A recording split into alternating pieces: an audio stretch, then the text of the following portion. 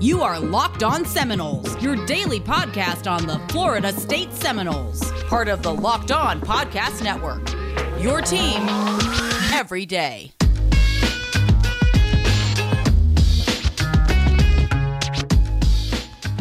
Ladies and gentlemen, it's Tuesday, and you are in. I don't know where I was going with that, but it's Locked On Seminoles. I'm your host, Max, and with me, I got my buddy Dave riding shotgun. David, how we doing, dude? Doing good. Excited for some home run derby action, Max. The best part of baseball.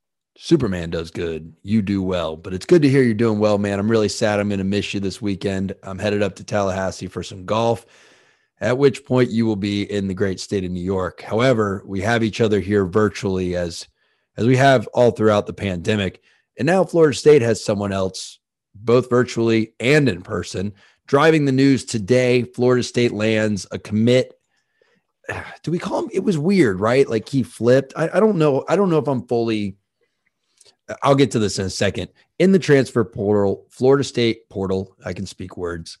Florida State grabbed Marcus Cushney, a 6'2", 245-pound. They have him listed as a defensive end, but that's at Alabama A&M. I think at 6'2", he's probably going to play more of that outside linebacker. What do we call it now? The Fox? I don't know. I get it confused. Rover. Who knows? You know, I grew up in Mike, Sam, and Will, and now they've got like Buck and Fox, and it's a little different. And frankly, I haven't needed to actually learn that much about the ins and outs of football because the game hasn't changed that much. They just like to, change up the terminology every now and then. So we got Marcus Cushney coming from Alabama A&M. Dave, I will get your thoughts. Go ahead. You can lead on this one. I know how you feel, but hit them. All right. So I'm upset about this, not because I don't hope the kid succeeds. I hope he gets 50 sacks this year and breaks every record. What I'm upset about is, I saw too much hype on social media, like we're doing the Miami thing where it's like 2 stars, he's going to be a 5-star, and every player is the best. I didn't like seeing that. But even more than that, we're on a friggin' tear right now in recruiting, man. And I really just want to keep the scholarship spots available. I just want to keep this class, the momentum going as strong as it can and get as many of these kids that Mike Norvell's apparently able to convince to come to Florida State off of a 3-win season. So, yeah, I don't know. I hope he's great, but that's where I stand. I don't think that you're coming from a place of ignorance or a place of malice in any way. And I think that that's a very valid opinion. You want the best kids on this roster. And, it's logical to think that giving a spot to a kid that maybe doesn't fit that bill will prevent a spot from a kid that does. However, I think it's important to note where we are right now. It's July 12th, dude. We're probably not getting that many kids on campus before the fall. And I do understand thinking about, well, let's hold a spot for next year. However, I think there's 2 points that make this kid a net gain, in my opinion, over holding the spot. One, I think that he's got decent size, but he was extremely productive at Alabama A&M. So they're in the SWAC with teams like Bethune-Cookman, FAMU, Jackson State, Mississippi, Deion Sanders, Mississippi Valley State, Texas Southern, those folks. Yeah, you're right. I mean, it's not the highest possible level of competition. However, he's transferring up, right? It's not like we've got him transferring down. So there is a possibility that, maybe he went to a school and then he was better than that school. And now he sees an opportunity to go play in the FBS. I also look at his numbers. By the way, last year, Alabama A&M, they did win the Southwestern Athletic Conference. In a conference championship year, he was extremely productive. They only played 4 games due to COVID, and obviously they played in the spring. But in 4 games, he had 7 sacks and 7.5 tackles for loss. Dude, I'm just saying, man, if you posit that the FBS is twice as good as the FCS, in 4 games he had 7 sacks. If he has 3 sacks all of next year, he would have been the best pass rusher on our team last year. I'm just saying, I understand what you're saying about hold a spot. I get it. But the bar's closing in 30 minutes. I We're probably going to have room on our dance card tomorrow night too, and we'll get to that in a moment. That's going to be my second point. But dude, that is a hell of a productive season. Max, 7 sacks, Max, 7.5 tackles for loss. You send me down to an elementary school to do some MMA. I'm probably going to come out the champion. I disagree, because here's why. Charlotte will be 4 next month, and she's gotten real aggressive recently. She's not allowed to fight anyone but dad. There's a lot of wrestling, a lot of fighting. And I always thought, and people do that joking question, like, how many 5-year-olds could you beat in a fight? And people are like, 200. No, my number is now down at 4. 4 Charlottes. No. Dude, I'm telling you, I'm going to let her kick your ass next time you're here. And here's the thing. They have no empathy. She does extremely painful, violent maneuvers she hits me in the throat and I go, she starts laughing. She thinks it's hilarious. The killer instinct on these kids. Point being, we're getting way off, not point being, we're way off topic. But dude, you can say that all day, but the FCS is not Division II. It's not Division III. It is a competitive division of college football. And to have 7 sacks and 7.5 tackles for loss in 4 games on a conference championship team, honestly, I don't really care if that was, we see kids that, they put up those numbers in high school and we never say, oh, well, they're playing in high school. If he'd put up those numbers in high school last year and he was 6'2", 245 pounds, coming off the edge, would you think he was a good take? I mean, just based don't try to not fall into my trap, because this is a very fair line of argumentation. Would you think if he was coming out of high school, he's a good take?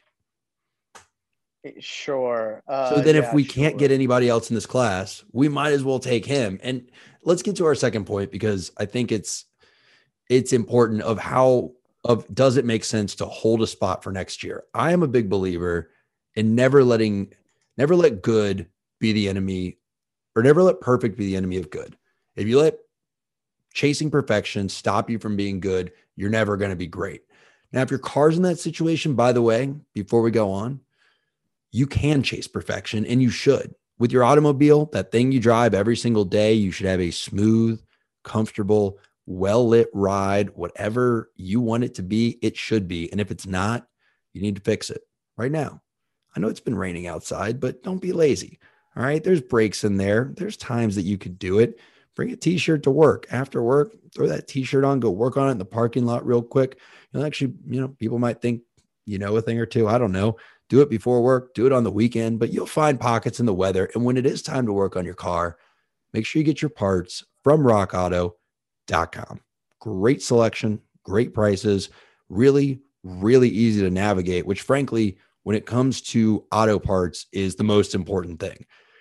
Yeah, it's great to have low prices. Yeah, it's great to get it fast. Yeah, it's great if they have a ton of things, but even more importantly is if you, a non-mechanic, can select the right part. So use rockauto.com, get the right part every time. So anyway, Dave, we were talking about it before the show, and it's 25 players per class in a given class. Thanks to Ole Miss. Thanks. So what does that mean?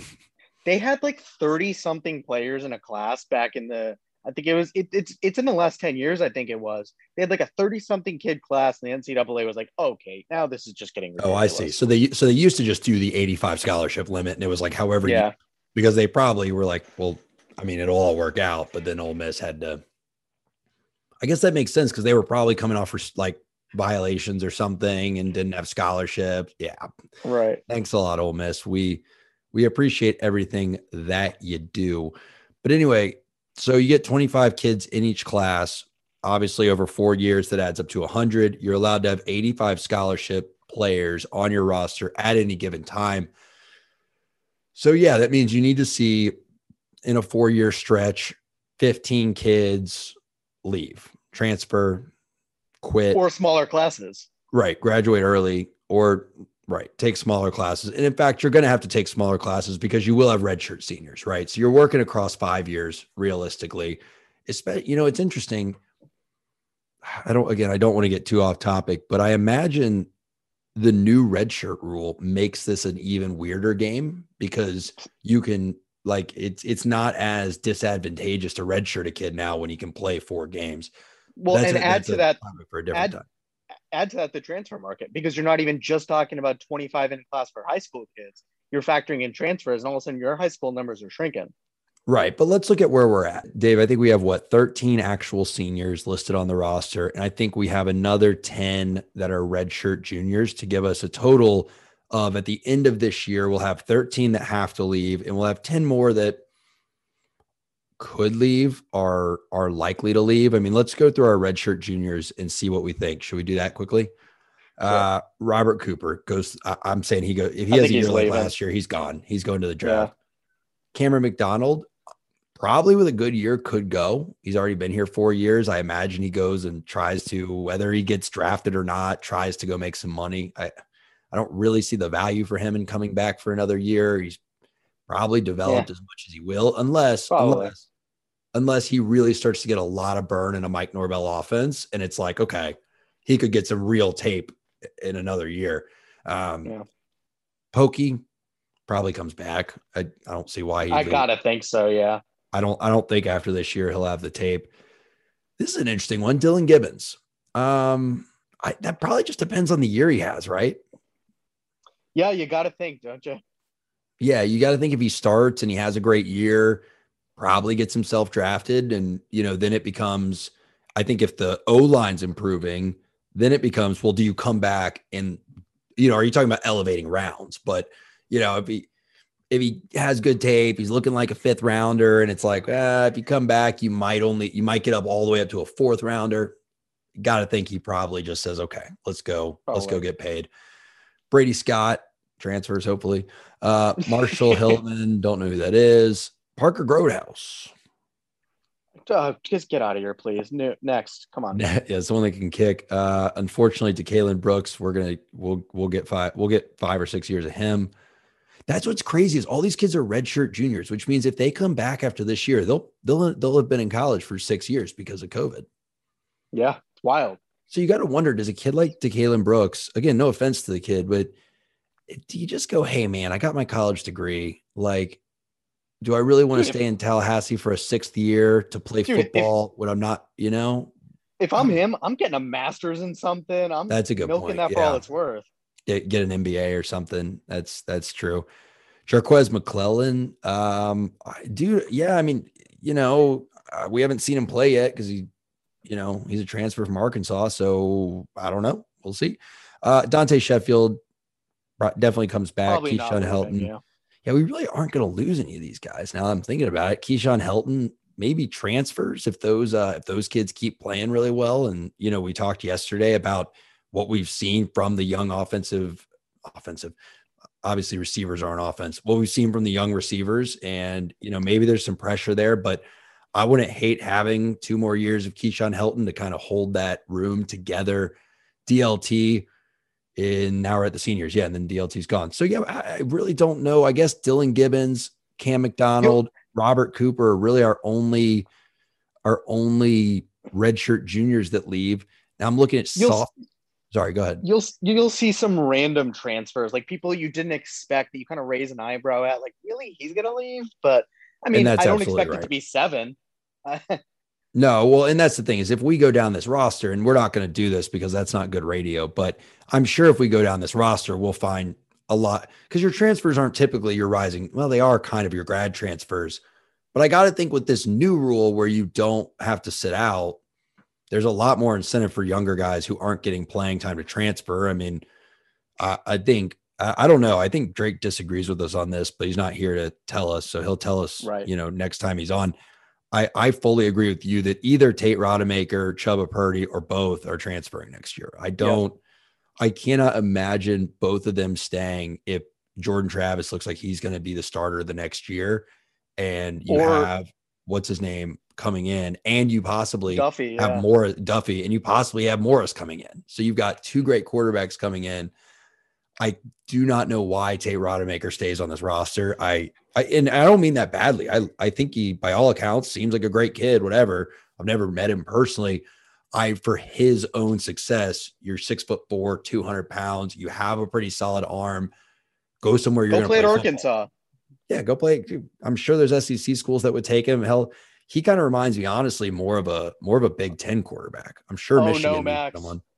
Oh no, he's gonna go No, to I know Alabama, it's win a not going to be national Jacob Coker. championship. No, he's not. Oh God. No, Jacob Coker. But yeah, you anyway. You look all down through there, and it's like, yeah, you'll find those transfers. So that is a long-winded way of saying, I don't.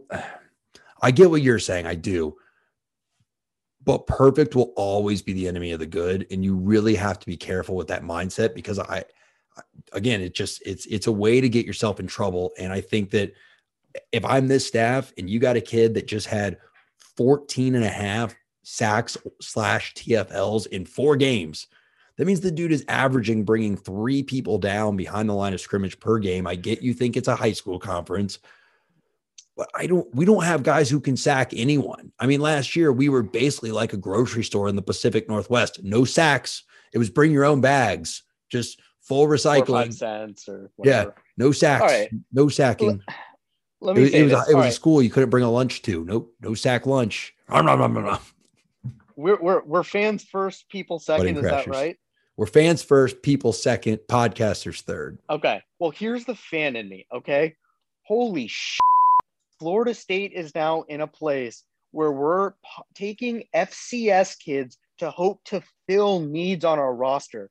What in the hell happened to this football roster where that's the place we're in? That is sad. But I don't think that's right though. I think that's the wrong way to look at it. I think you're looking at a kid who went to Palm Beach Central, and he had, he was an okay player and he ended up getting into the FCS. But if you look at his production, you look at 2019, okay, when he played a full season as a sophomore, he had, what do you have? Seven sacks that year too. So he's been a highly productive player.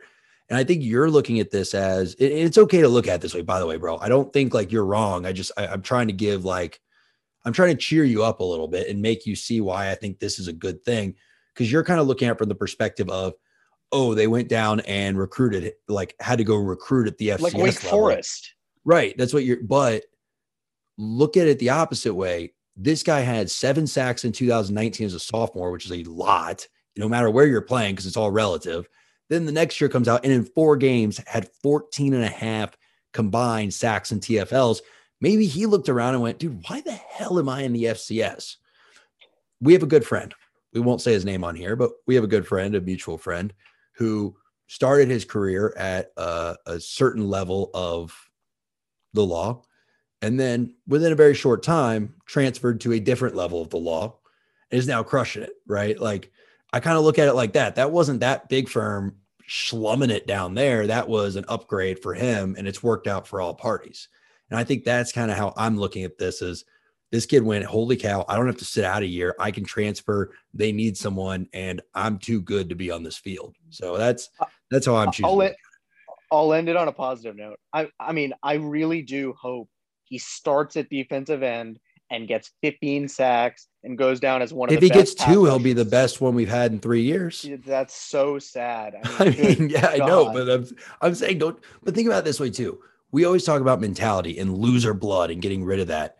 It's the same thing with Dylan Gibbons. Yes, he was a backup. Yeah, he probably isn't the best offensive lineman ever, no matter how much we want him to be. This kid has brought down kids behind the line in almost every game he's played in college. He's averaged at least 1 a game, but the season before, I don't know what his TFL numbers were. He's going to be pissed off if our D-line goes through a game and doesn't get a sack. And I want a 245-pound guy on the sidelines pissed off if our defense isn't sacking anyone, going, what the hell is this? This isn't amateur hour. You know what I mean? Man, I agree with everything you're saying. And yet at the exact same time, can't help but feel like I just wish we were back to cherry picking blue chip recruits at every position. And it was 2013 and times were good. Man, am I stuck in the past. Well, yeah, but what you're forgetting, and I'm not going to let you forget, is I'm not forgetting. No, you are forgetting though, because I was friends with you back then. Here's the thing about you: when we were handpicking blue chip recruits, you had a problem with all of them too. So you know what? It doesn't matter. It really doesn't matter. Like, I'm stoked we got a kid that just brought. The kid was averaging, what was that, 3.5, whatever, tackles behind the line per game. I will take that every day and twice on Saturday. So, folks, if you feel like Dave here and you're getting a little grumpy and you feel like maybe nothing satisfies you anymore. Maybe it's just like, you just feel like you're going through the same thing. And, a 5-star is just as frustrating as a 1-star. Well, maybe you're just a little hungry. Maybe your stomach's grumbling. Maybe you need a little tasty treat. Well, if I'm you, I'm grabbing a Built Bar, because here's the thing. I like good food. I like sweets. I like candy bars. I love soda. I have a full-blown soda addiction at this point. So Built Bar won't replace that. But I also love Snickers bars. And today when I was at Publix, got my groceries, and I like to get a Snickers or I like to get a Twix. I kind of alternate between the two. Oh, yeah. But funny enough, yesterday I actually did get my new box of peanut butter brownie delivered. I tried the bites this time. The bite, you know what I'm talking about? Have you seen those on the website? It's not the bars, it's the bites. I got some of those in. I didn't get that candy bar, and I felt pretty good about myself. I came home, had the bites. Actually, I'd recommend those. I will admit, Built Bar, I'm more of a bar fan still, but the bites are good. And, I got protein in there, low carbs, low sugar, instead of a sugary, candy bar. So y'all should do what I'm doing. I got a golf weekend this weekend. I am going to make sure I've got like 5 or 6 Built Bars packed. Again, recommend y'all do the same. So BuiltBar.com, promo code LOCKED15. Grab 15% off your order. You don't need to pay full price when you got your boys hooking you up here at Locked On Seminoles. And when you're done with that and you're thinking clearly because you've now, satisfied whatever that was grumbling around, whatever was making you grumpy, like Mr. Dave over here, go to betonline.ag, make an account, use promo code Locked On, and you'll get a 50% welcome bonus on your first deposit. And now's the time to do it, folks, because we have a huge weekend coming up. We've talked about it for 2 weeks, maybe even 3 weeks at this point. But this weekend, we've got the British Open. And boy, is it going to be a doozy. I'm excited. Dave's excited. Stacy's excited. Holly's excited. So betonline.ag, promo code Locked On, make your account. And Dave, let's roll right into it, buddy. Let's talk a little golf here because Drake's not here and we don't have to look at his face bored out of his mind. All right, so I've got it pulled up. I'm going to do a little screen share. Now, folks, y'all have heard us talk obviously about the US Open already. My value pick was Jason Day. I believe, Dave, who was yours that had won it recently, like in the past 6 years? He was the lowest odds winner. Zach Johnson. Zach Johnson was your pick. Now I want to give the folks the goods. I want to help the people out with our betonline.ag preview of the British Open. So I'm looking at top 5 odds right now, and I think that's probably the best value in golf. Top 10, you can do it, but the odds get so low. It's almost like football level odds at that point. And I don't like anything with golf where the odds, I don't know about you, Dave, but I don't like when the odds aren't like more horse racing style odds, because golf is so random. They can have one bad round and then they're not going to be in the top 10. And it's like, you only got them at plus 175. So there's just not the value proposition for me. Yep. I'm with you. So top 5, man, look at this. Let's give the folks a couple names to look out for. And for me, the one that jumps off the page, I didn't like the value to win it. Brooks Koepka plus 350, top 5. That to me is a freaking steal. I mean, you're getting 3.5 to 1 odds on a guy to finish the top 5 that everyone knows steps up for majors. Like he is Mr. Major. He's actually probably going to practice this week. I hope. I mean, I assume he's already over there. He looked great the last couple of weeks he's been out there. He's had, by the way, some of the strongest finishes, like the US Open, amazing Sunday.